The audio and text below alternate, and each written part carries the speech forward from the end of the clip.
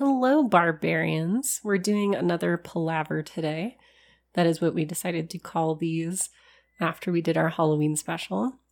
And this week, what we're going to be talking about is kind of a little bit of a hodgepodge of what makes a good game, what makes a good player, what makes a good DM, and how to build a good experience.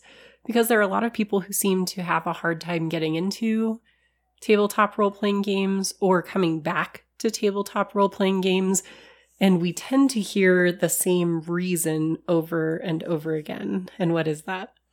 I had a bad experience. Yeah, it seems to be kind of a universal issue amongst many gamers or past gamers. Yeah, you get, invited to a group, or you're in a good group, or you just have, a few friends that are playing, and you hang out with someone else and you think they'd be a good fit, and you invite them to play and they kind of demur. And the reason is always, not always, but usually the same. If I had a bad experience, so I kind of feel like there's something to unpack there as far as what constitutes a bad experience that is typically had. Yeah, and I think that part is probably a little bit different for everyone. But we can definitely talk through some of the things that we've seen that are definitely kind of things to avoid probably in most groups, and then go into the more important part of what's good and how to be better. And if you guys are really into any of these topics individually, we can also make episodes where we go in more in depth into some of those. But we thought we'd just kind of touch on this general topic this week since it's one that we talk about a lot. All right, so for you, primarily as a player in multiple systems, what are some things that have really turned you off of playing either a game or with a certain group? So I guess one of the most glaring things that you run into, and this might fall under another category of role of the GM or similar, but it's when you have a game master, and whether that's the role of storyteller or a dungeon master or what have you for the particular system, that's more focused in game master versus party, that is very kind of toxic to me, that you end up with this person that is that sees their role less as a mediator, and more of like trying to kill the party or to stymie the party with their clever riddles or something like that. And it just really sucks all the fun out of it, and it can honestly make it actively contentious, make a little animosity where there doesn't really need to be any. Yeah, I've definitely come into groups, especially on the game running side, where they are already used to the experience of it being GM versus players, that antagonistic relationship that you're talking about, where it's not about having fun, it's about like the GM getting off on like killing off a hard like fought character or whatever.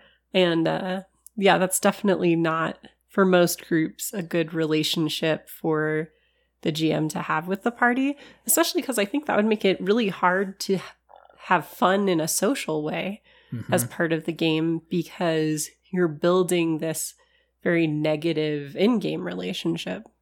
Right.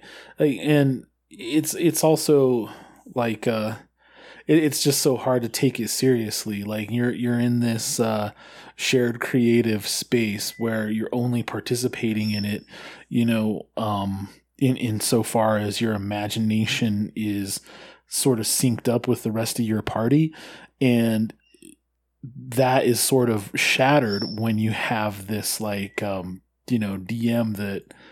that constantly takes you out of that, because it's always like, oh, let me show you my what I can do. It's like we're there, the center of attention, and they're just trying to fight you, I guess, the whole time. Yeah, I think that definitely takes us into another bad GM habit, and that's the let me tell you the story of my people GM. Yeah, yes. Yeah, where they're not there to facilitate a group creating a story. They're there to tell the story they've already written. And so they don't really want the characters to make their own decisions or do anything outside of those boundaries, because it's about them being able to share their vision. Yeah, you're kind of just writing a character in their story, and you don't have any real agency in terms of what your character does, and you should, that's something that I think you should always have as a player character. If you want to take like a running swan dive off of that like roof and it's 6 stories up, you are free to do so. Like you can certainly try, and chances are you're not going to make it. It's not going to go well for you. Miracles could happen, and I think a good GM is going to think on their feet if something like that happens. It's like, I'm going to take a running swan dive off the edge of the roof. And they're like, are you sure? Like, yes. Why? No reason. I'm just doing it. Okay. And you roll like a critical success, in that instance. So now maybe you have like an Aladdin type of scenario with lots of the awnings or whatnot or something like that. But they should be able to roll with that kind of stuff, and I think maybe that kind of drives a fear of not being able to deal with that situation. So you end up with the let me just tell you the story, and you just kind of listen, and it's boring. Yeah, or worse, you try to do things and they tell you no. Right. Now that is definitely worse, where you're like, I'm going to try to do something cool, and they're just like, what? No, I don't know how to deal with that. And they just like, I think worst of all, they get like actively frustrated, like you're trying to play the game in the way that it's supposed to be played. And it's just like active frustration with you trying to play the game. And you're like, well, that's what my guy would do and can do. So what, you're kind of blindsided by what the problem is. So. Right. And I think that's also related, because I don't have any issue with new GMs or people who aren't as experienced or aren't as sure. I also don't think that a game necessarily has to be incredibly open-ended. I think it's okay to have an adventure that's linear, especially if that's what you're getting used to running and that's how you can help yourself stay organized. But within that, the characters do have to have some agency and some opportunities to make decisions in how they handle the different things you throw at them. And so that brings us to kind of one of my peeves as a player with a GM, and then we'll get into bad players here in a second too. Right, yeah, definitely. But one who just isn't prepared. So not necessarily that they don't know all the rules or anything like that, because that doesn't bother me at all. As long as you're willing to make calls, it doesn't really matter if you know all the rules. But a GM who, like, in the middle of describing a scene is like going to 50 different pages to look stuff up, or has to pause because they don't know where they were, or if you ask a question, they can't really answer it because they're not prepared to think on their feet for those sorts of things or have the materials ready if they're that kind of person. And I know that's something that really takes me out of the game and the immersive aspect of it. Mm-hmm. All right, we can get back to GMs if you think of anything else. But let's talk a little bit about players. What are some issues you've had with players in your groups or that you've heard about? It's tough to say. I guess the first thing that really jumps out at me is playing to win. This is in my book also known as min-maxing, where you're not really concerned with anything about your character. It's only about the numbers or dots on the page on your character sheet, and you're just, you do this and you do that, and that's all you do, and you're not very versatile, which it's okay to be like a one-trick pony or one-dimensional, because flawed characters are the most interesting characters in a lot of ways. But when you're min-maxed or just designed to address the meta of the game and you have it like figured out, and you're not playing to enjoy, again, that shared creative imaginative space. You're just playing it to kind of steamroll your way through the content. If you're in a group of people that does that and the GM is like, wanting to make more powerful consecutive challenges for that, then that definitely is a good thing. Hey, if that's what you're into, right on. But if you're just one guy and the rest of the people are trying to have this like role-playing experience, then it can definitely wreck things. Yeah, I also am not a big fan of, especially from the GM point of view, the arguer. But I think that also makes it difficult for the party members as well. Mm-hmm. Like that one person who has to argue every rules call that is made. Yeah. The rules lawyer. Well, it's not even rules lawyer because, I mean, it's in the rules that, and we'll get to this, but like fun trumps rules, first of all. But second, that the GM can make the decision. And so at that point, if the GM says, hey, this is how we're going to run that, there's no argument with that. Like no one needs to go look it up and make sure it's right in the middle of the session. The GM made the call. Like, unless it's like really breaking something, just roll with it. Just to keep it rolling. Yeah. And then, I mean, also that's the fine line, I feel like you have that aspect of the GM role, but then you also have the like, well, then you have that egomaniac, GM that's just like trying to impose their will on everything. And it's like, it isn't one or the other. It's both. It's like somewhere in the middle where the ideal lies. And then I guess another type of player that comes up a lot, especially right now, that makes a lot of people uncomfortable to play, would be that player that everything has to go to like a weird, uncomfortable place. Like their characters just have to do weird, not even fitting in the setting stuff, like just to be like vulgar or gross or whatever. Like for instance, like the bard that everything they do in every interaction, they try to seduce whatever it is, just as a for instance. Well, I mean, I think you can have a character that's flirty and seductive and that's how they play and it can work really well. I think that some people take that to like an extreme level where it's uncomfortable. Mm. Because I think like that guy who seduces everybody, doesn't matter who or what they are, that can be funny to an extent, especially if it's played well. Okay. And then the character has other things going on. But when you're choosing to say that your character is performing actions that don't need to actually happen in the game, that go a little beyond what is acceptable or normal, that can be really difficult at the table. Okay.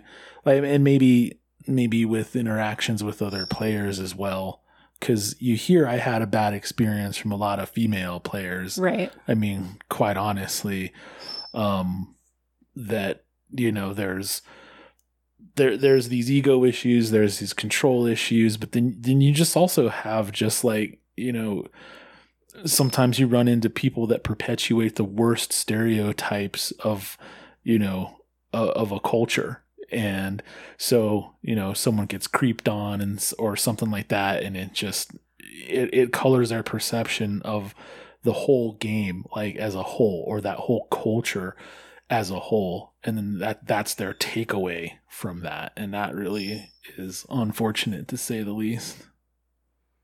All right, so we talked a little bit about a few of the things that have really bothered us or that we've heard about being issues for other people. So let's talk a little bit on, probably a little bit more on this side of things, but things like what is the correct role of these different people and then how to be good, right? Mm-hmm. So focus on the positive. Right. Yeah. So first, let's just define the rules. Okay, yeah. We'll do GM last because I think that's kind of the bigger role as far as describing. But to you, especially someone who tends to play in games, and I can talk to my experience with that a little bit too, what do you think is the role of a good player? So I think a good player is going to try to inhabit their character as much as possible and act in a way that is like as close as possible to perfect, as in line with what their character's motivations and strictures and flaws all are. And if you can do that, no matter what you're playing, you can make it interesting. Not only for yourself, but for the people that you're playing with, because you're trying to generate this this scenario out of nothing. You know, you're all making up this story together as you go along, and you've made this character to play his or her part in that story. So the more that you can be true to that, I think is a good place to start. And then after, it's a good place to start, but then also you need a good like vehicle to do that with. But that might get a little more into like character creation and stuff. So I don't know if we're there yet. Well, I mean, just kind of riffing off of what you're talking about a little bit, and obviously I'm speaking about it a little bit from the GM perspective, but I think it's still fair as a player. If you're supposed to be building a story together and reacting as your character to what's going on, part of that is also going to mean paying attention to the game while it's happening. True. So that's definitely another thing. And, you know, I mean, I probably have a biased perspective on that, but I mean, I get to see the game from both sides. You know, I get to see the nuts and bolts, you know, and the behind the scenes as you work on it and see all the time and effort you put into everything to make everything. And then when we play, you know, when game day comes, right, and it's like the party's over and, you know, there's all of the accoutrements that go along with that. There's food, there's drink, there's this and that, and there's socializing and stuff like that. Then when we sit down at the table, if someone is like, you know, just not at all engaged and they're just like looking at their phone or watching a Twitch stream or whatever it is they're doing, I mean, I don't obviously like, I'm not going to be, you know, the person who's like, hey, you have to do this or whatever. Like we're not watching you at a, I don't know, ballet recital or whatever, but by the same token, you put in a lot of time and effort. So when that's not respected, I feel like, you know, it's a big sore spot for me. What would you say? Because we'll talk a little bit on my ideas, because I'm trying with a lot of what I'm doing right now in running games to use some of my teacher skills. So I'm going to give some tips a little bit later on in this episode about what to do with your perpetual phone people, because spoilers, telling them to put their phone away is not always the best answer because people are very attached to their phones. Yeah. I mean, some people to an absurd, almost addiction level degree, you know, where you have this like hindbrain compulsion to pull your phone out of your pocket, or if it's sitting on the table and you think it's in your pocket and you feel for it in your pocket and it's not there, you have like a moment of panic where you don't know where it is. I'm like, you know, I'm not an addiction scientist or a physician of any kind, but I think just armchair, those are like signs of like actual addiction. Right. So, you know, might want to look to that. I'm just saying. So you talked a lot about how you think a very important aspect of being a good player is inhabiting your character and doing your best to make decisions the way your character would make decisions in those circumstances, understanding your underlying motivations and things like that.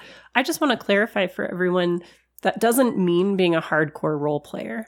A lot of people, especially new people, are not comfortable, I'm using quotey fingers here, doing voices or speaking as their character.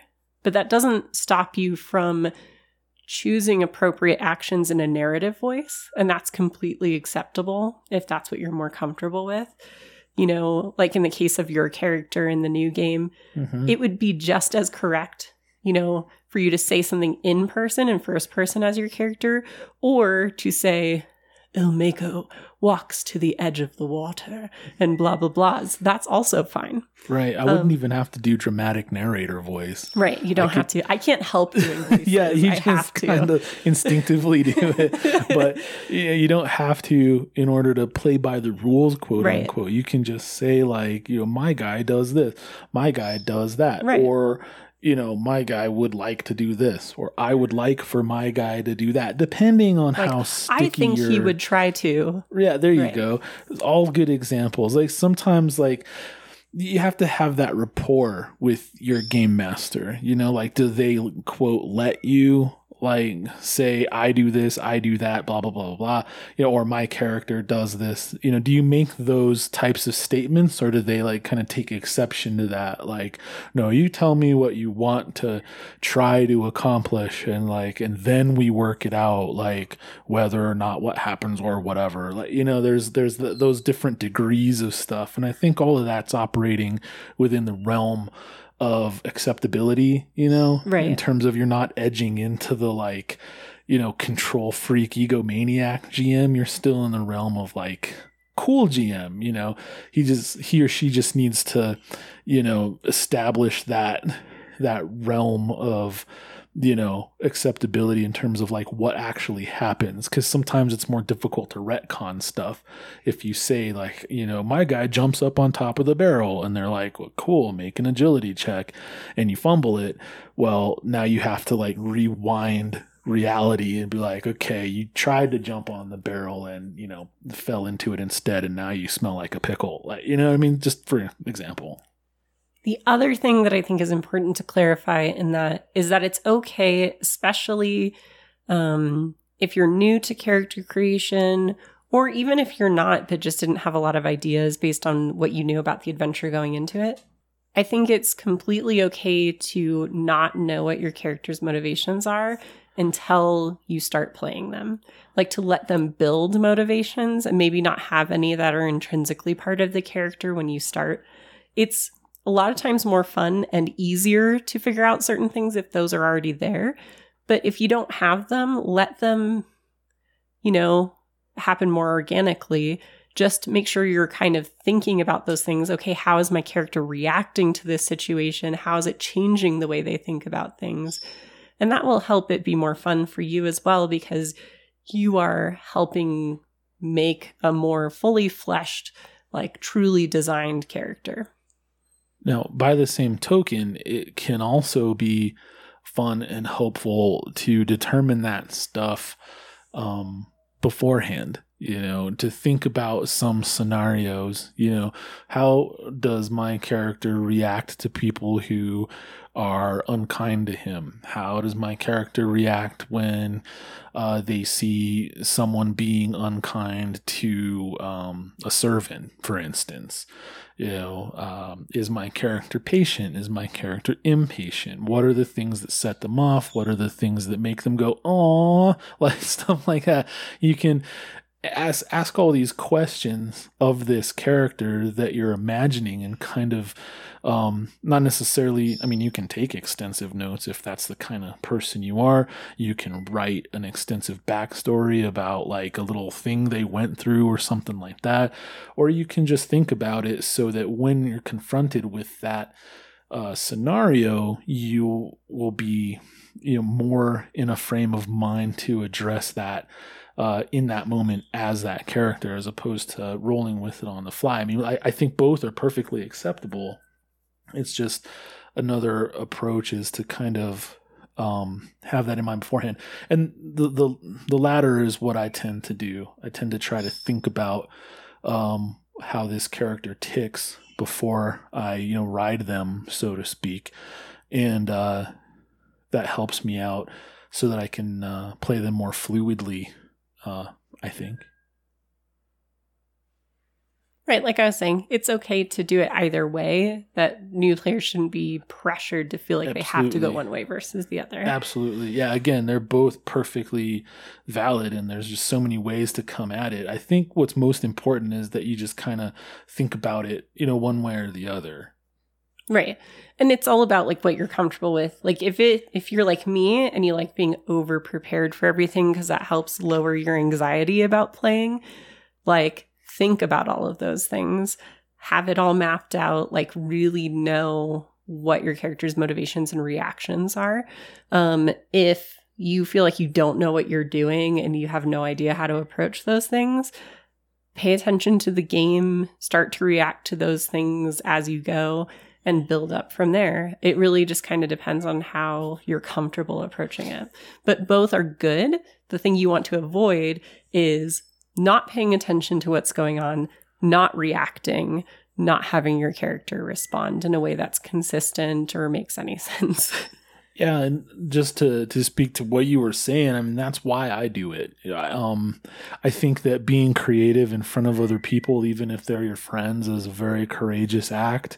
It's the same thing. Like if you write a story and like give it to someone, like, hey, you read this, like that's really scary, and that's something that takes courage to do and can give you like some anxiety about it. So I deal with it through preparation, and so do you, but there are other ways to deal with it and stuff like that. Just the first time that I tried that, I was kind of blindsided by it. So hopefully this is something that maybe will help other people avoid that, like knowing that what you're getting into and some strategies to deal with it. All right. To you, let's say a player, one of the adventurers, is coming over to a location to be part of a game. Mm-hmm. In your mind, what do they have prepared? What are they bringing with them? What are they offering to do? What makes a good player on that kind of preparedness side? So is that day one? Any day. Okay. I think that like if you're showing up for a session 0, like character creation, I think you should show up with an idea of something you might want to play. You should show up with an idea of the game that you're going to play. Obviously, you don't need to know the rules, all of them in and out. I mean, I never do. And, just as a for instance, but just, the basic setting. If you're going to play Vampire the Masquerade, you know what I mean? Maybe read like the Wikipedia synopsis of what like that game is, and then also, gosh, that's really it. Just a willingness, a basic idea of what you want to do and what the setting you're going to do it in is. It's nice if you have dice. It's nice if you have a pencil, but more than likely, all of that kind of stuff are, things that are going to be there. Number one, if they're not like ultra rare items or whatever. And it's something that you're like, oh, okay, these are kind of tools that I think that I would, need next time. So for session 1, you might go out and get some of that stuff that you like and show up with it later. But a good attitude and a general idea of what you want to play and a general understanding of what you're going to be playing that character in is probably all you need for a session 0 to be a good player. All right. I guess I think of it more from an organizer's perspective. So I'd add a couple more things to that. Besides being on time, that's always very helpful. That's just generally polite. But no matter where you're having your game, even if it's in a public location, check with whoever's organizing it to see if there is something you can bring to share as far as food or snacks or drinks or whatever. I don't think that should always fall on one person to handle, and it's usually a good kind of show of being part of the group if you offer to bring something or do something like that. Yeah, just a general rule of thumb, if you're going to a party, bring a 6er. Or whatever is appropriate to the location where you're playing the game and the group you're playing with. Right. Know your audience. Yeah. If you're playing with high schoolers in a library somewhere, don't do that. Bring a 6er of cream soda. I guess not to a library. Right. That's not cool. But the other thing that I would say, and it's something that I think does get overlooked a lot, especially if you're going into a new campaign, keep in mind that at least one person has paid a decent amount of money for materials. Whether that is printing and paper for the character sheets and supplies for people to run through and make their stuff, whether that's online subscriptions to things like Roll20, D&D Beyond, the new Vampire the Masquerade subscription site, so that everyone has access to the materials, or someone has bought physical books, which even if you're not talking about the core books, although like in our case, we have multiple copies of all the core books to make sure there's enough to go around, right? Which is a very pricey endeavor. Yeah, I mean, those are $50 a pop, like usually minimum. Right. And then every adventure book, if you're playing one of the established adventures, is about the same price. So consider asking like, hey, do you need me to pop in $5 in the subscription, or, you know, how are we splitting this? Because those kind of questions, even if they say no, you know, shows that you're interested in supporting the thing that's about to be run, because someone is spending money so that you guys can play a game, and not everybody is usually spending that money. So making some sort of gesture is also very helpful. Mm-hmm. Absolutely. And I mean, 9 times out of 10, they're probably doing it for the love of the game, you know? So they, just like if you go to a party at someone's house or whatever, you know, you make the offer, they're like, oh, that's fine, no, or whatever. Every once and then, though, they might like really appreciate it, because it might make the difference, you know, between being able to maintain an online subscription and not being able to maintain it and stuff like that. So it can go a long way. Right. Or even just in the case, like if you pop in and send that quick message before you head over every time, or a week before the game's going to happen or something like that, it also gives the opportunity, like we've had more than once, of like we're making dinner for our D&D, Dungeons and Dragons and dinner. And someone will send the text and be like, hey, I'm about to head over. Is there anything that you need? And I'll be like, oh my God, I just realized I don't have an onion for this dinner, or yeah. I don't have enough pencils or whatever. And it's usually something really small and cheap. But if you can be the one to swing by and get that, you're the hero of the day in real life too. I thought I had olive oil. I'm all out. Like, right. Yeah, like, that's totally happened. Yes, I can. But yeah, so just understanding that, treating it like a social engagement, and doing all that, like you said, the normal things you would do if you were going to a party or a get together. Hey man, what can I bring? How can I chip in? You know, even if that's something physical, like, hey, is there something I can prep for you guys or whatever? Offering to DM for a one-off session to give your dungeon master a break if that's something they need. Yeah, letting them play for once in their GD lives. So, I mean, all of those things, even if the offers are turned down, are great ways to kind of build up that rep, if you will, that goodwill, and make it a more positive environment. On the other side, things that I would expect a player to have coming into one of my sessions, if you're using paper character sheets, your character sheet, you should probably have that. You should probably be with you. It should be up to date. The other thing I would expect you to have if you're not using paper character sheet is your electronic device for accessing whatever information that you need. And, you know, just a readiness to be at the table. And I do think there, like we were talking about before, there should be a little bit of a separation between everyone's getting there. So we're chatting, we're having some snacks and stuff like that. And then we switch into game mode. And some groups, like, for example, Esoteric Order of Role Players, one of my favorite little podcast groups. Yeah, they're pretty great. They have a story candle. So they can be chatting about all the random stuff in the world, but as soon as their storyteller lights the story candle, it's game time. Nice. And everyone switches over into game mode. Yeah. To the point where if someone goes off topic, one of the players will usually be like, the game candle's lit. You know, like they'll admonish them. That's super cool. And man, that would be super interesting to be a part of, you know, because I feel like speaking of addiction, that's part of it, you know, because the other side of that, I had a bad experience coin is I had a really good experience. And that's the dragon you end up chasing, you know, with this game where you're just like, oh man, that one time, that amazing thing, and just all the planets aligned. And it was this perfect storm of awesome. And this amazing shared experience happened between us, you know, and it was this perfect moment. And now it's gone. And it only exists in our, like, you know, mutual memory.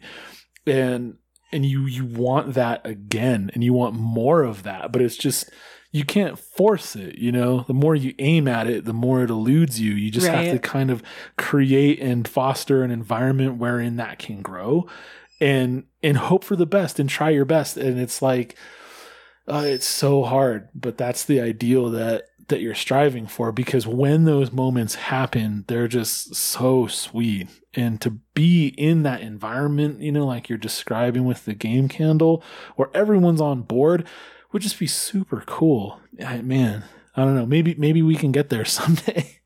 I guess the other thing I'm going to mention, I'm going to cross way back a little bit into the bad experience part, and then talk a little bit about its counterpart, what I think a player should be.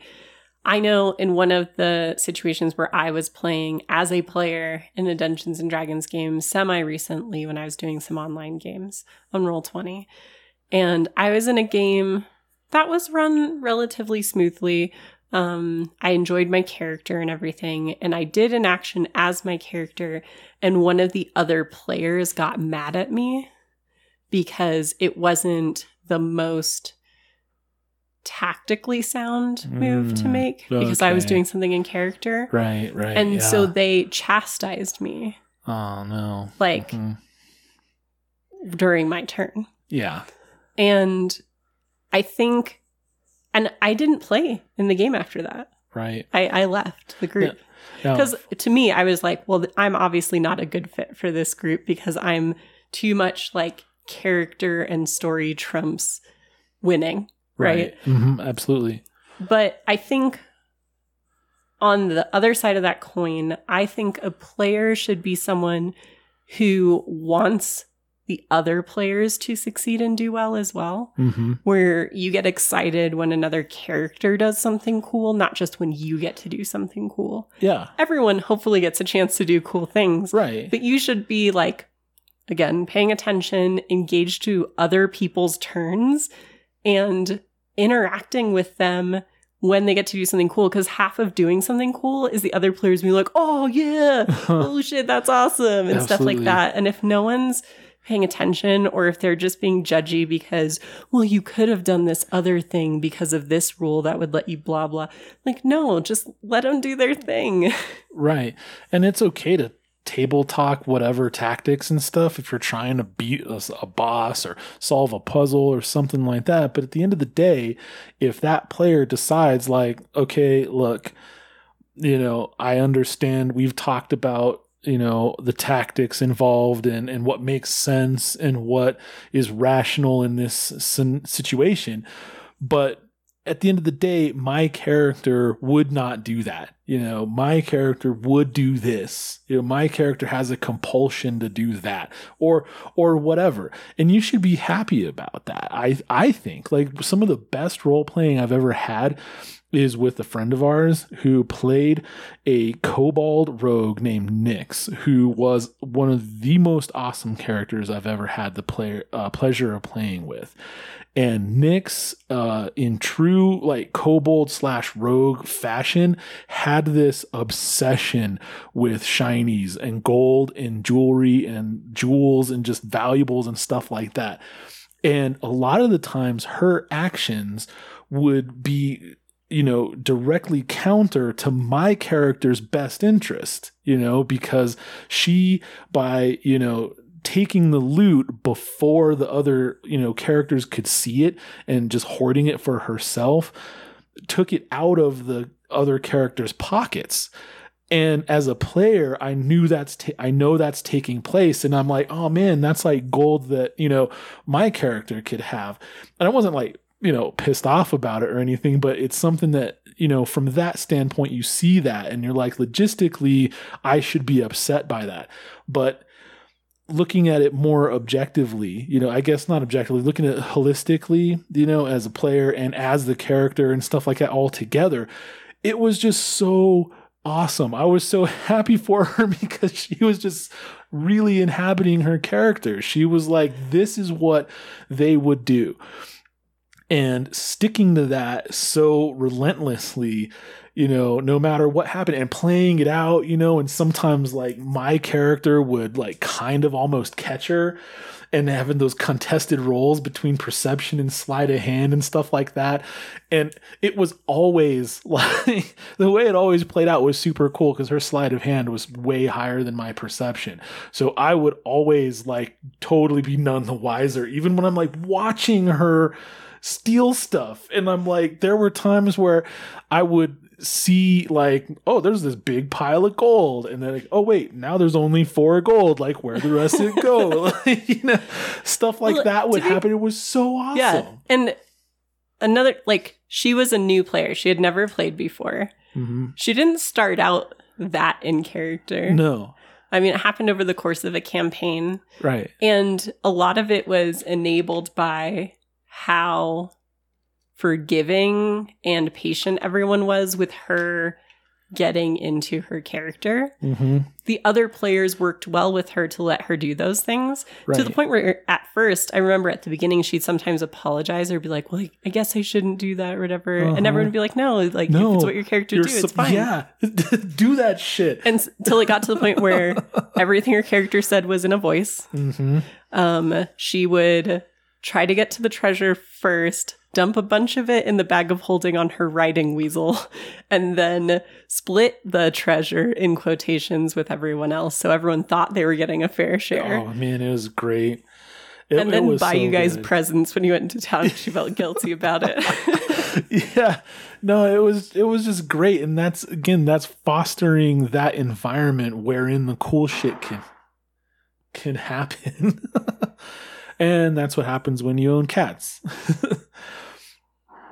That's the dog's bone. Oh, yeah. That's the branch. The branch toy made out of real wood, but not real wood.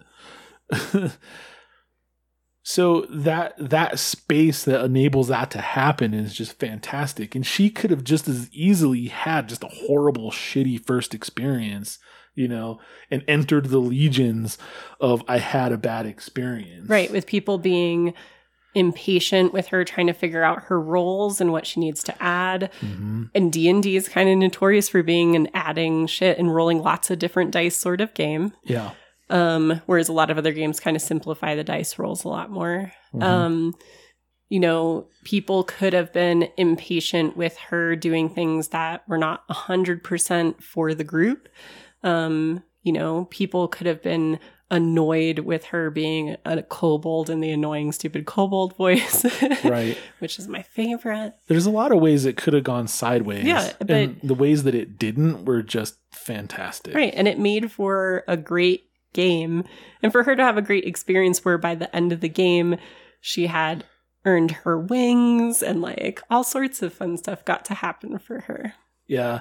I mean, I don't know. I kind of regret playing sort of a one-trick pony in that game as a wood elf ranger. It would have been a lot more fun to be in there as like a tiefling, sorcerer, or, another non-human race warlock or something like that. Some of the other stuff I've branched out into since would have been way more fun in that scenario. But the cool thing is we all like learn from that sort of thing. And so now I have an opportunity in our next game to try and take it to that level. For sure. All right. We talked a bit about like what makes characters, and what makes players good. We'll talk a little bit about making a good character and how that can help you play. Before we get into that, do you see from the player perspective, or as someone who's run some games before, what do you think kind of distilled is the role and function of the GM? Okay. So that's a really interesting question because the answer that springs to mind seems really one-dimensional in that it's almost like I'm saying like, well, the GM's just there to be everyone's bitch, basically. Like, keep track of all the numbers and all the health levels, all the initiatives, know all the rules, keep track of the story, entertain everyone. Like, it just seems like this really one-sided, like, service role. And that's not entirely accurate. I mean, that's part of it, but I think that all falls under the umbrella of like mediating the player's collective experience with the world that either, they've created in the case of some role-playing systems, or that they're, running a segment of, in most other cases. And that mediator role, I think, is a lot better way to characterize it, because it kind of highlights how you have this active role in not only determining all of these numbers and all the crunch, but you also get to determine the why of things. And the why of things is something that's really, really important to me. If I have a super high score in archery, on my ranger, I have like a plus 12 when I roll, on that D20 system or something like that, right? Like just for example, right? If I flub a roll, especially at like a close range on a stationary target or something like that, I want to know why, and that I think is part of, the role of the GM in terms of mediating the world that way. And that also gives you an opportunity to interact with the world and your, characters in it in a really satisfying way. Yeah, I definitely agree with you. That's a really important part of it. I would definitely call it kind of the facilitator of the experience, for sure. Sure. Like, to me, a GM is... It's almost why I don't like the word, like, storyteller from the vampire system, although I like that it invokes that you guys are building a story. Like, that's something I appreciate about it. Mm-hmm. But I don't like the telling part, because I don't think that the GM is there, again, to tell the story. They're there to give you kind of the brackets, the scenery that you guys can chew on as needed, Sure. And then to react to the things that the characters are doing to allow them to make those decisions that they want to make. So to me, a GM's role is to be generally versed in the system, like not a perfect rule font of knowledge or anything like that, but have the basics of, like, for me, if I'm going into a new system, I look at how do you do checks, because there's usually some sort of skill check system. What's a pass or a fail and how is that determined? And then what is the kind of flow for combat? And that's something I liked about the Call of Cthulhu rules, is they had a literal flow chart. Right. And so how do you determine turn order? What happens next? Are there moves, actions, and minors? Are there, how does that work? And then what's a hit? How does damage happen? How does healing happen? What happens when it's resolved? Mm-hmm. If you know the basics of that stuff, and then for whatever your resource is, whether it's electronic or paper, how to find other things, that's good enough. But you want to be able to do those things relatively quickly. And in a case where something is taking longer than a very short amount of time to find, being comfortable making a call that allows the game to just continue to flow in a way that makes sense.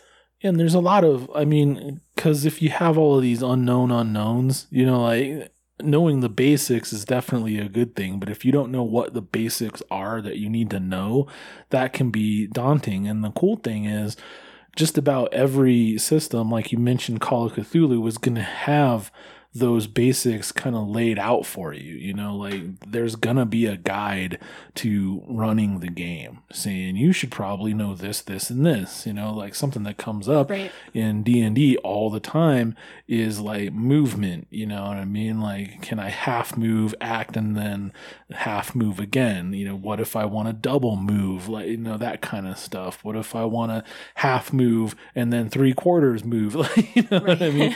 Breaking up your movement comes up like all the time.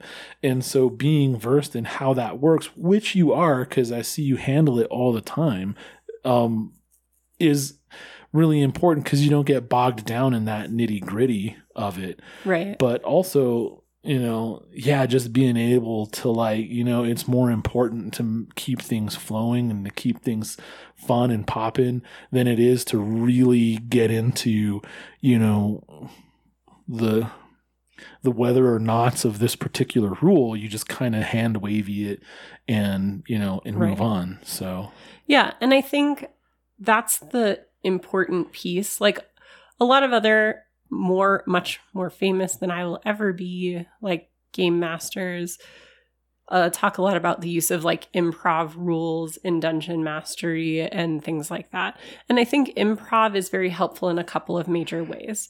One, the oft-quoted, my T's are not very distinct today. It's my California accent. Everything just blends together. But the yes and rule. okay. So mistakes I have seen GMs make, and they have made them to you in a way that made you angry at the game and not want to play anymore for a while, is where you say, and then my character jumps up here and does this thing, or at least tries to, because my goal is to be able to do this. Right. So you describe it in a way that's great for a GM where you're like, my intention is. And intention is important because it does two things. One, it removes that need to rewrite history because you're saying what you intend to do, whether or not that's going to work. Right. Right. And the other thing is, and in some systems, this is even written in, like in the New World of Darkness, you start combat by stating what your intention is for the scene. Yeah. What are you trying to do? Because that allows the GM to understand what you're trying to do. And if you are saying, like, you're like, you know, so I want to jump up, leap off the railing, do a flip in the air over his head and land behind him. Okay. But let's say you were like, and I'm going to use my, you know, athletics to do that, or I'm going to use my sleight of hand to do that, or something that doesn't quite work, right? Right. A very common GM reaction to that is going to be like, no, that's not how that works. But that's not helpful. Right. So the yes and rule that GMs can apply gives you the opportunity to say yes to your players and make adjustments. So you say, my intention is this, and I'm going to use athletics. You go, yes, you can try to do that, but let's make that an acrobatics roll. And we'll do it at disadvantage because he's 7 feet tall. Right? Yeah. And you're a halfling, so you're 3 feet 6 inches tall. Right. And so that also gives you the opportunity, and this is the other thing that I know you've had issues with in games, you know, with me when I was inexperienced and with other GMs, which is you make the roll and it happens or it doesn't happen. And that's all the explanation. Right. Like, okay. And then it's not your turn anymore. Right. And you're like, wait, what? So things to keep in mind, degrees of success and failure can be really helpful in understanding how you want to say or illustrate what happens. And so let's say in this imagined scenario with your halfling versus the 7 foot tall creature, you tried to make your acrobatics roll and it failed. Right. We can easily talk about how you were batted out of the air by the creature, how like you basically biffed off of his shoulder, how you had to change direction at the last minute because you anticipated he was going to make a move, which makes you seem badass even though you failed, right? Then you can get into degrees of success. You super made it. I have a couple of options. I can describe how crazily this flip went and how like many things like you swung off of and everything. Right. Or I can ask you how it went and let you describe the scene in a way that you think is fitting to your character. Yeah. Or if you weren't that successful, let's say you barely made it, right? Your intention was to flip over the bad guy and land behind him so that you could have an advantageous position. Right. But you barely made it. In that case, especially with you being a halfling, I would say like last minute, you looked up at the height of the creature, realized that this was probably not a jump you could make, and did a quick tumble and dive through his legs, Right. reaching the other side. So not as badass, but still successful, you know? And so there are a lot of things that you can do with that just based on how the dice roll went. And again, if you're not comfortable saying all those things that happened, or you don't really know what the cool thing is that the player thinks their character would do, ask them. You know, it's the Matt Mercer, how do you want to do this? Yeah. You know, and that's fine. And that sets up a really cool scenario, like all of those different options. You know, if you end up taking the tumble between the like, you know, ogre's legs or whatever, you know, it just sets up opportunities for like more flavor to build in the game. You know, like as you're tumbling through here, you know, you happen to like look up, and then, you know, that's really all you have to say for the table to be like, oh no, you know what I mean? Right. Like those are kinds of consequences that that can have. And I like to think of it as kind of like that iconic scene in The Matrix where the first time, spoiler alert, okay, sorry, but there's this movie The Matrix with Keanu Reeves. It's from like 1999 or something like that. But in it, he turns out to be basically a superhero. So anyway, the first time that he like realizes that he can bend the Matrix to his will, and he dodges the gunshots on the rooftop of the building, like that iconic scene, and it ends basically with Trinity, you know, dodged this, right? That whole scene. There's so many different ways. If that was a role-playing game that was being played by, you know, two characters, Neo and Trinity, a bunch of NPCs, the agents and the regular cops and stuff like that, and a game master kind of, you know, facilitating everything, there's so many different ways that could have played out. You know, if you broke that down into like, what if this was a role-playing scenario, is kind of one of my favorite mental exercises. And it lets you see the potential of the game master in a given scenario, you know, because Neo makes his like, you know, he has to make the one roll to see if he successfully channels the one and bends the Matrix to his will and stuff like that. And it wasn't a perfect success. You know, he dodged the bullets, but he got nicked at least once, and he didn't recover gracefully. He like fell flat on his back, and the agent got to like come up on him, you know, and sneer at him, only human, you know. All of that could have played out in a really different like way, you know, and that just could be seen as how, after all the rolls are made, the game master saying like, okay, you know, the agent whips out his like giant imposing like 50 cal Desert Eagle and just unloads it with uncanny speed at Neo, and the bullets streak forward, but time plasticizes out and the bullets cut a spiral through the now jelly-like air as he flings himself backwards in an act of sheer will and dodges every bullet. And from Trinity's perspective, he's just doing this like kung fu, like backwards wave, impossible lean back dodge sort of thing. And the agent is just like in disbelief because he missed, and that never happens.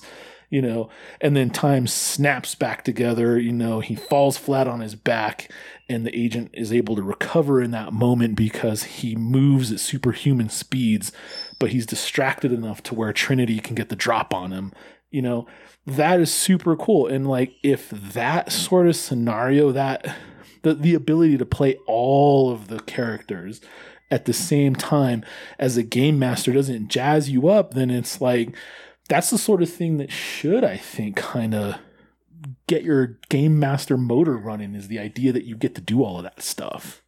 Right, which brings us to another role of the game master, which is preparing an adventure.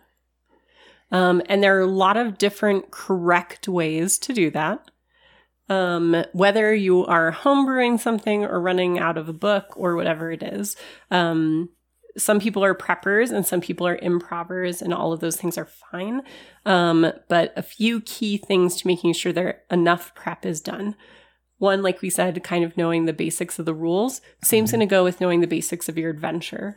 It doesn't have to be on rails where you know they'll go from A to B to C, because if you're able to roll with decisions the characters make, it will likely not go that way. But in that case, you should still have a general idea of kind of the vagaries of what can happen and where they might be able to go. If you are running from an adventure, a piece of advice that I saw another DM post that I think is really good is read the whole adventure and then just reread the chapter they're about to go into. And do that for every new place they're about to go into. And that way, you've already read the whole thing, so you have an idea of the arc, so you know how things connect. But then you're focusing on just a small piece to keep your prep short. Some people like doing notes, and I used to be a really hardcore kind of outliner of adventure sections so that I had everything, because I'm someone who learns from writing and reading and hearing. And so for me, rewriting something, even if I never looked at it again, was helpful for me knowing what the adventure was. Nowadays, I'm much more of an improver where I have an idea.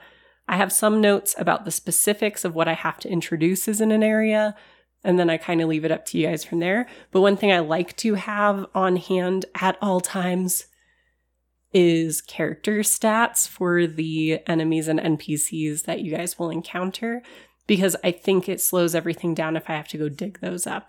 Mm-hmm. Yeah.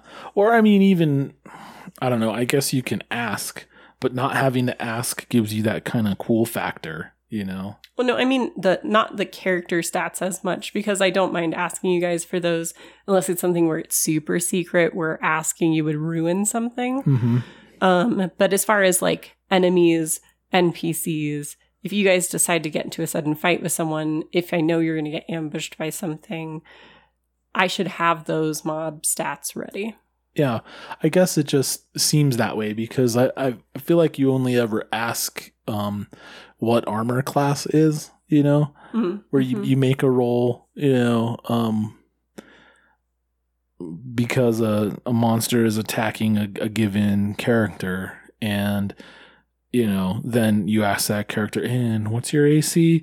And, you know, they say, or you phrase it in the light, you know, it's almost like you already know, and you're giving someone an opportunity to be shiny, you know, where you're like, and that's a 17 versus your AC. And they get to be like, not going to get there, you know, not today, Satan. Like, you know, like, so actually, like getting into kind of some tips and everything, using questions, even when you know what the outcomes are, is a way to keep people engaged on that turn.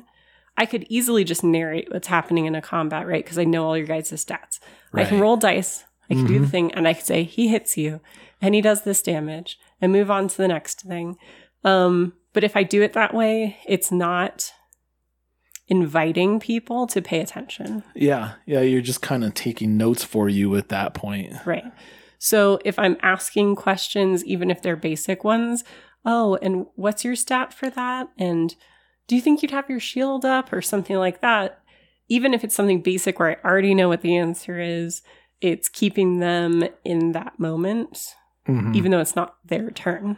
Yeah, or if there's something that's like their character's built around, you know, even like a lot of times I play characters where a key component of how they roll is their stealth.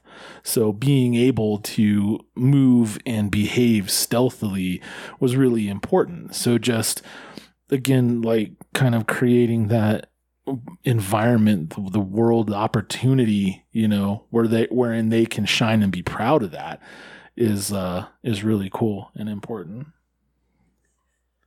And then I think the other thing to me that is the role of the GM, and it still fits in with the facilitator thing, but beyond the adventure itself is facilitating the experience of the actual humans at the table.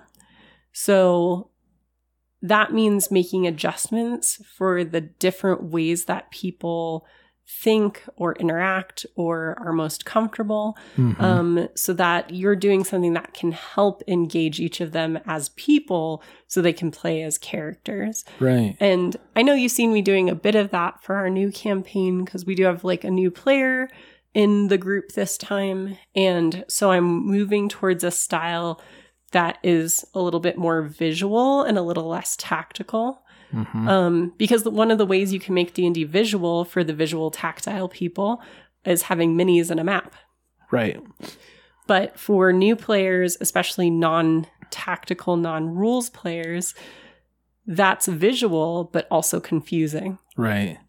Yeah, it can be almost a barrier. It's very crunchy, yeah. Yeah, it starts to look maybe like a little Warhammer-y, which much loved Warhammer, all respect. You know, I'm just saying one of the key tools that you have in that game is a measuring tape. Right. You know? And you have like effect things that are certain like official lengths and stuff like that. Like that genre of game is very rules heavy, and just because something's flat on a table with a grid or a hexagon map, you know, and little minis doesn't necessarily mean that it is that crunchy. But, you know, from the outside looking in, it looks the same. You know what I mean? If you have, you know, Star Wars Battalion or whatever it is, you know, X-Wing, right? You know, and you have D&D, you know, what, 3.5, you know, that was really like map and mini. Like 4th edition was very minis. 4th ed, okay, focused. Yeah, everything was movement, tactical, minions, and right. whatnot. And you had flanking and all that kind of stuff. So it's like from the outside looking in, and both of those systems are very, very different, but they look. I mean, you know, as a novice, they look basically the same. You know, which is blasphemy to anyone who's into either one. If you walk into like a game store that has a bunch of tables set up. Yeah. And on one, like you said, there's 2 armies on a board. And on the other, there's a bunch of PC minis and enemy minis. Right. It looks very similar. Yeah. I'm just saying for the uninitiated, you know, it's going to look the same. Yeah. And so being aware of that is definitely a key skill, I think, that, you know, having in your wheelhouse would be very rewarding. So yeah, and just to wrap up this part, and then we'll kind of go on to the next bit where we're going to get a little bit more into tips and things like that. The role of a GM, kind of as I see it and as you see it from what you've been talking about, is to mediate and facilitate. And for you to be good at that, it's not that you have to do it a certain way, but you do have to be someone that enjoys that. Right. That likes organizing, that likes being in the middle and solving the issues that comes up and figuring out how to make something work. You're a troubleshooter, and you don't get to make that one character and play it. You get to have a lot of characters, but it's not always up to you how much they show up or how long they live, depending on the decisions the parties make. Yeah. And so you have to be willing to not shine in the same way that the characters can. Like you have to be able to enjoy it because of the success that the group is having or how they struggled and persevered and got through it. And we're all super excited about it. Like that has to be something that actually is fulfilling to you to be a good game master. And if that's something that you don't like and you get like hella FOMO, like when they get to do stuff as characters that you don't get to do, and, you know, or you just feel really burnt out, you shouldn't run that game. Like you should take a break. You should let someone else DM for a while or take a little hiatus and refresh, because that's not going to be fun for anyone, including you. Right. If you're doing it with like hate. Yeah. Like it's your job at a call center or something like that, and every time it's a new player's, you know, turn, it's your phone going boop boop, and you're like right, you know, and also just finding the joy in it, you know, whatever it is that you really like doing, you know, there's something in there I think. And so finding a system, and a GM style that speaks to that is definitely very possible. So just because maybe, GMing in a given system or in a given style isn't something that turned you on, maybe there will be something that does. So don't be afraid to try again, I guess. Right. But yeah, if you're just hating life working on a certain game, like, don't do it. And I guess before we get into tips in general, I'll say the one overarching thing that's true for GMs, for players, for observers, whatever your role may be. If you are not having fun in a group, there are other groups. It's not that the game is necessarily bad, but everyone has the right fit and the right people to play with and the right style, like you were saying. Mm-hmm. And you just need to find that. Like, don't feel stuck in a place where you're not really having fun. Right. Either you can talk to someone in the group about it and see if something can change, but if it can't, or you're not even comfortable talking to them in that way, then it's probably not the right group for you. Yeah, looking out for that and being open to new experiences can definitely help. All right, so let's get into some kind of tips. We talked a little bit about what makes a good player as far as what we expect them to do and what to have and kind of how to approach the game. But a big part of that, like you were saying, is like building a character that makes it easy for you to be a good player. So and obviously system agnostic. We're not talking specifically D&D or Call of Cthulhu or World of Darkness. What do you think as a player you can do to develop a good character that will make it easier for you to be a good player? And this might be a little counterintuitive, and it took me a long time to learn this. But it's just to make an interesting character. And the way that you make an interesting character is they have to have flaws, playing through a game like this as Superman would be, incredibly boring. It'd probably be a little difficult, from both sides of the GM screen, but also it's just not enjoyable playing a character. Like if you've read any Joe Abercrombie, like The Blade Itself, the First Law trilogy, any of those, there's a character in there, Inquisitor Glokta, and he is deeply, deeply flawed and has so much going on there that, I wouldn't say necessarily dive into that deep end of a flawed character off the bat, but just bear in mind that, you're making a hero, you're making an adventurer. So yes, they're going to be more capable. They might be smarter. They might be stronger, faster, made of sterner stuff than your, average, Joe on the street. But they also need, something to balance that. And they need something that gives them accessibility in terms of the inherent vulnerability in just being, a character that can like die in a world, which made Wraith such an interesting game, but that's a discussion for another time, perhaps. But a character that is interesting to play, and I think a good example is my Ranger from our last D&D and D game, that I just was way too focused on making this like awesome, like, woods ninja who could like, Naruto run through the forest and like be this like, Navi like avatar archer and just like busting off all these arrows and stuff like that. I was just so enamored with that. I think I had just watched the trailer for, that Great Wall movie with Matt Damon and Dude Man, Oberyn Martell from Game of Thrones. And I was just like, yeah, badass archer, like right on. That's what I'm going to do. And I just focused on that so much to the point that I lost sight of like the salt and the spice and the other pinches of ingredients that go into character creation that make them interesting to play. And I just ended up really struggling to not just be waiting for my turn so that I could roll dice to do like the one or two things that I do. And that was my own fault. That was like my mistake. And I was able to work with the DM and correct that in a lot of ways. But it was still something that I learned a lot from in that if I had made a more interesting character with, flaws and different abilities and foibles, I would have had a lot more fun.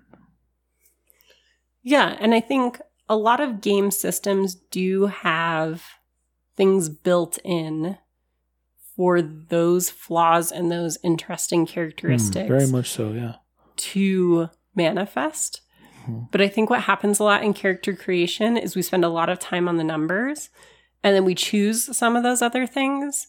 And then we as players and the GM never look at them again. Yeah, never look at it again. Or it's just a section of character creation. It's like, all right, now choose a vice or a flaw or a whatever it's called in this system. And there's like, here's some examples, right, of like 6 things. And those are examples and they're positioned as such, but they end up being treated as like a list.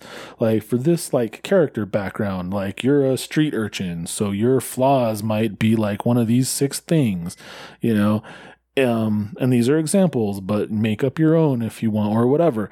And then you just treat it as a list and you're like, okay, I think I like number 4 the best, and it really takes away from your opportunity to come up with something like really cool that could come up later, but that you could also not only that could come up later in terms of the game master being like, oh yeah, I remember like how, you're really like messed up because you saw like your dad get killed that day and that's why you're an orphan. It's like, and then you just saw your dad or something like that can happen.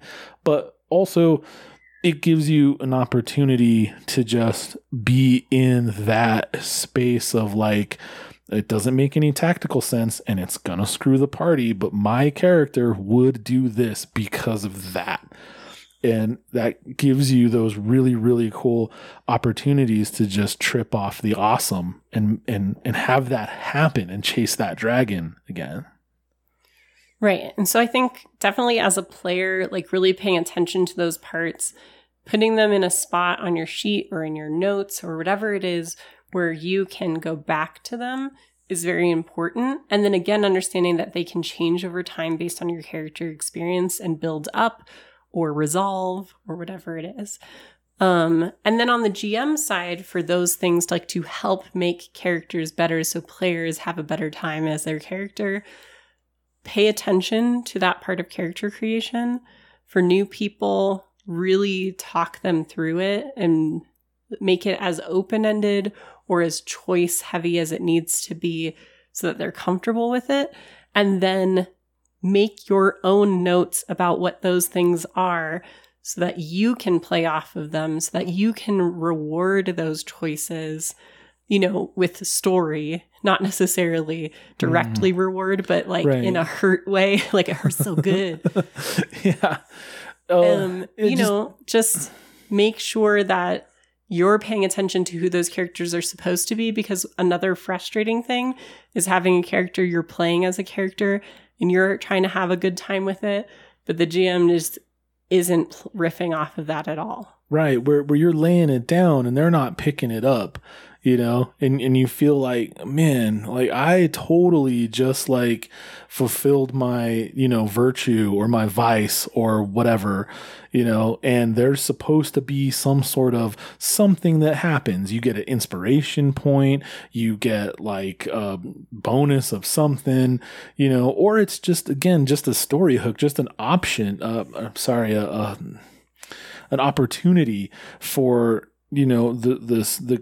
the imaginative space to kind of expand a little bit around that and invest you more in your character and then hopefully everyone else in theirs around the table. And then it just kind of fizzles and falls flat. And that can be very disheartening. So yeah, I mean, again, and not that there's anything wrong with a min-maxer to an extent, as long as you're making a character, even through min-maxing, that you're going to enjoy playing. Where I think min-maxing can go awry is when it's done just to break the game. Like, that's your intention, is to break something. Mm-hmm. Or, like in your case with your ranger sometimes. I mean, you had a ranger that functionally you didn't even have to roll your attack to hit somebody. Right. Like, you could not fail because your modifier was so high. Yeah. But that's literally all you could do. But that's all I did. I was like, this is rad. I'm really, really good at what I do. But what I do is boring. Right. And so, like, spending the time with character creation to make something shiny that you're interested in. And then on the GM side, if you see someone who maybe has kind of the bones of something down, but they're not really hooked by it yet, like if they're focusing more on the numbers, less on the other info, that's where I like to, like in our session 0 that we did, for example, one of our friends, he had his character all done and he was pretty good to go. And he had chosen some basic background stuff from the available list so that he had some bonds and flaws and ideals and all of that stuff. But he had no real background. I mean, there are very few players like you who write a novel for their background. It was a short story at best. But he didn't really have anything like that for it. And so I was like, cool, let me take a look at it. Awesome. It looks like you're the last of your tribe. How do you feel about, you came back from a hunt and you've found the remnants of them and you've been tracking whatever did this. And he's like, yeah, that sounds cool. I'm like, and what if, because we know that's your background, you would have been able to walk through your village and pick up some stuff. Let's give you an item to start with that's reflective of your peoples, and so rewarding them for starting to think about that more. I love giving extra items or extra things based on trying to do some background work. And then it gets to the point where, like for you and for our friend Jessica, who's playing a cool character again this time around, you guys had your own ideas about what that could be. Right. Where like you knew you wanted to have your like family specific hand crossbow. Yeah. And she was like, hey, I had this idea for this hat. And I'm like, cool, let's talk about it. And so I made the item on D&D Beyond for her so we could add it to her character sheet. But I mean, not all players are like that, but you can start as the GM to introduce those things to them. Like, cool, what kind of weapon do you think you're going to use? Mm-hmm. What if you found your chieftain's axe? What would you think about that to start with? It would have some cool abilities because it's your chieftain's axe, but it might be cursed, and kind of letting them make some of those decisions, but you're leading them a little bit to like get them into it. And really as a GM, remember, facilitator, mediator. If someone has done the basics, what can you do in a way that's interactive to make that more fun and get them more into it? Mm-hmm. And then by the same token, if someone's gone, to great lengths, to invest a lot of detail into their character creation, to you kind of honor that. You want to take that into consideration. And obviously, this is something important to this player because they put so much effort into it. So you want to make sure and recognize and incorporate that, just by the same token. Right. So that's definitely kind of like building a character that makes it easy to play. It makes it like you want to come back and play them. You want to be there. And again, if you're really not having fun with your character, talk to your GM about introducing a new one or making a big change. Because that should be okay. And it should be something they can work with you on to introduce in a way that doesn't break anything. Because if you're not having fun, you need to change something. Yeah, you need to switch it up a little bit, and it can be, a minor tweak, it can be a major change. Anything from tweaking the existing character, like you said, to completely reintroducing a new character, both of which I think we both done in various games. And, to a great result. It's like, this is a lot better. This is a much better fit. So right.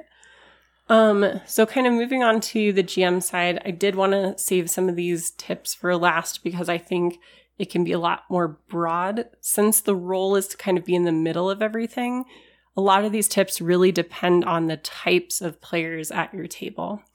And so again, we've kind of given a few about general ways that you can reduce your prep time while still being very well prepped. The general then specific type of review. Again, giving yourself just a brief outline of these are some things that they could run into in the area that they're in now. These are some potential hooks based on decisions that they make. And then here are some scenes for them to play in depending on where they are. Like, don't feel like you have to plot out everything because you really don't know what they're going to do. And players aren't going to have as much fun if they feel like you're pushing them in a direction.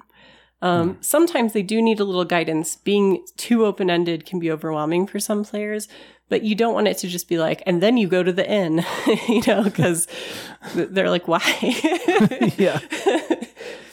So, keep that in mind. Again, kind of dealing with the different things happening around the table to keep people engaged. So one of the biggest issues I think GMs face right now, and a big complaint that they have, and even players have because it takes them out of the game, is people being on phones or on screens in general and not paying attention.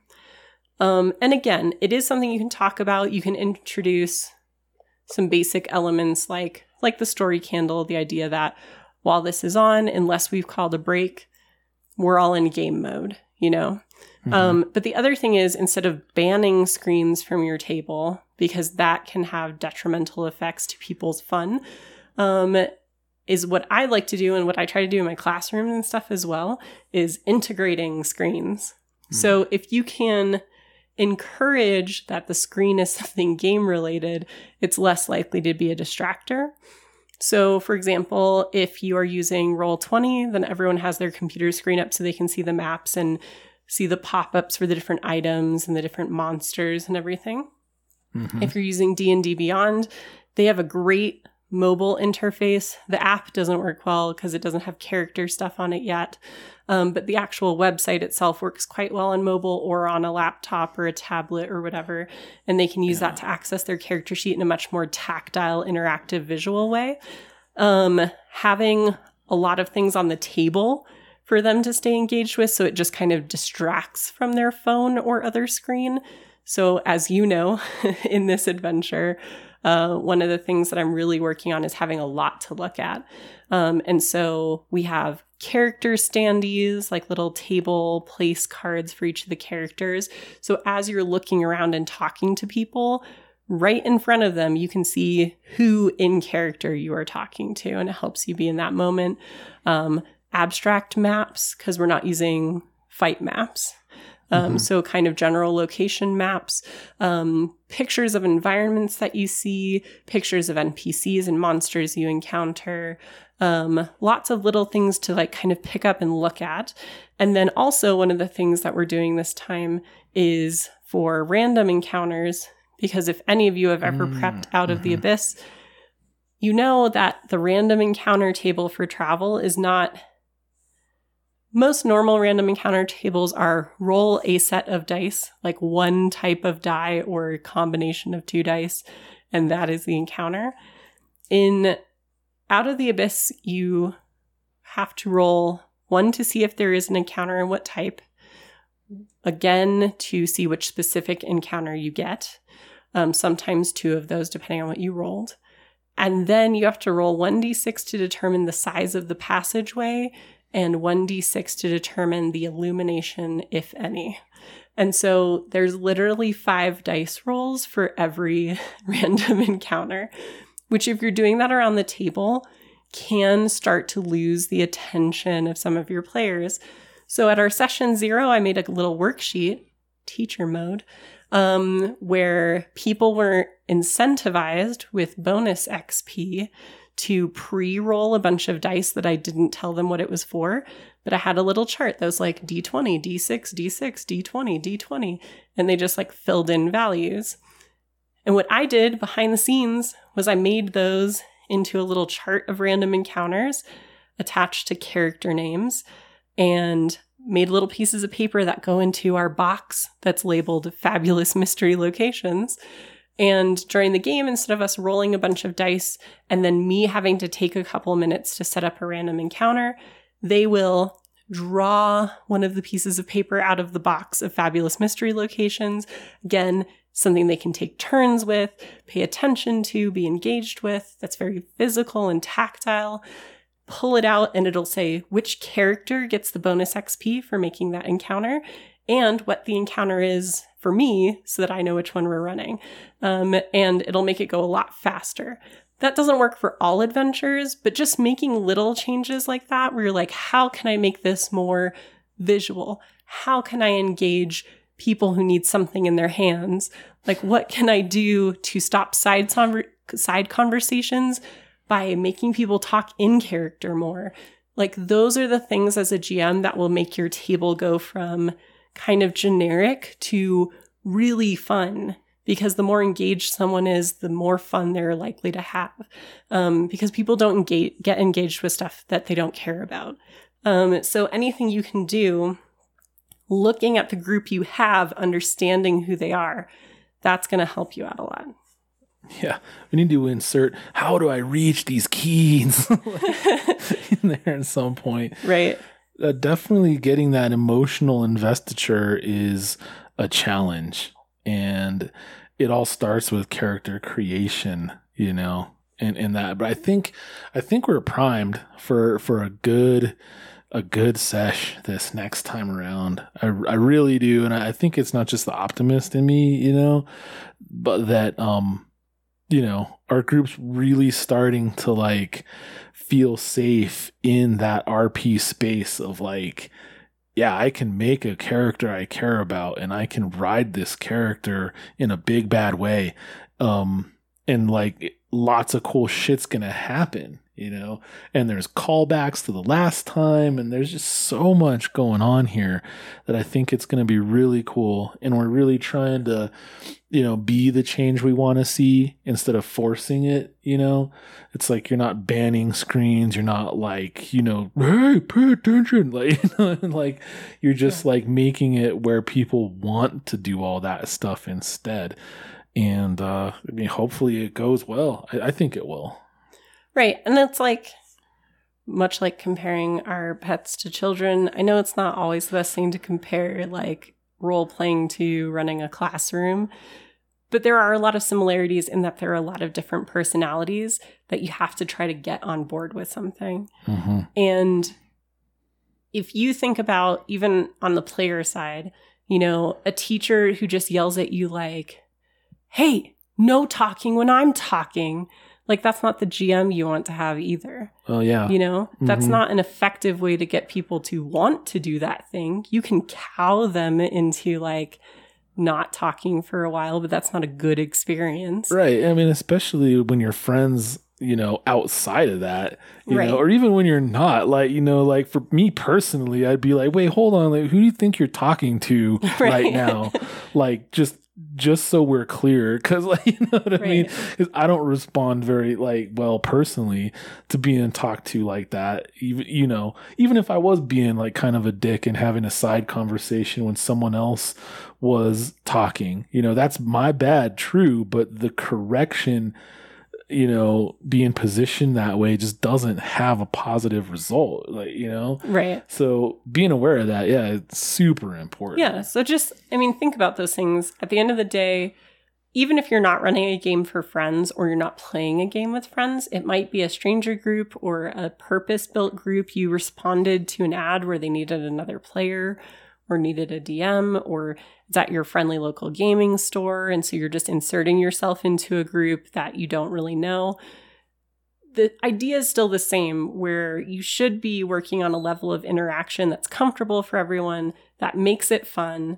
And that's player end and GM end, because the ultimate final rule for everything is that fun trumps everything else. It trumps rules. It trumps the story that someone holds so precious.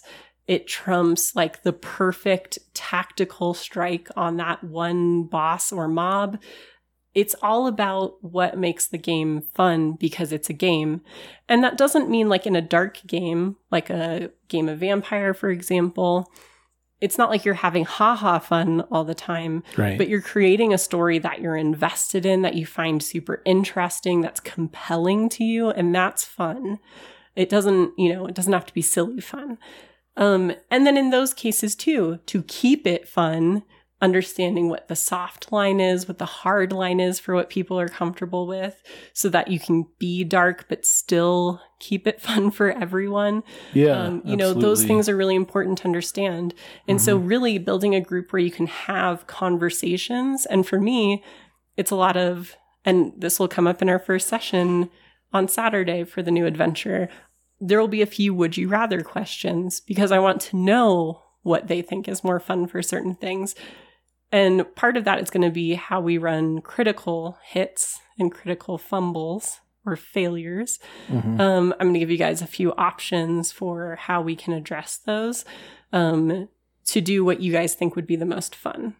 Okay. Yeah. So, and it's because it's not always about making the decision for the group either. About the thing about mediating and facilitating means we're talking about it. And you should have a group you can talk to. That's ideal. Yeah, absolutely. If you have a hard time just having a conversation, that's definitely something you probably want to loosen up, beforehand. Before the game candle gets lit, you might want to have a few Coca-Colas and, exchange some personal anecdotes or something like that. Loosen up. Right. Get in the mood. And like a lot of LARPs, like the big LARPs in LA and stuff like that for Vampire, one of their big rules is like we play these kind of crazy, dark, gritty characters in the game. And then afterwards, we interact with each other as non-characters, as people. We know our real names. We call each other by our real names. And we go eat pie or something, Pie and coffee. Because, that will not only build those strong social bonds that help make that role playing more fun, but also gets you out of that headspace of like just knowing them as their character, which means that you can't really talk to them as a person. Yeah, there's very few problems that can't be solved over pie and coffee. They're kind of, great resolvers of many issues. Of course, assuming good pie and good coffee, obviously. Well, I'll take mediocre and mediocre when necessary. Just not as fancy as me, I guess. All right. Well, obviously, we've kind of talked kind of across the board of like, what are bad experiences that people have had, like what we think makes a good player and a good GM, some tips we have for making that being good easier. And then again, just the general rules of like, have fun. Like, don't do something that isn't fun for you.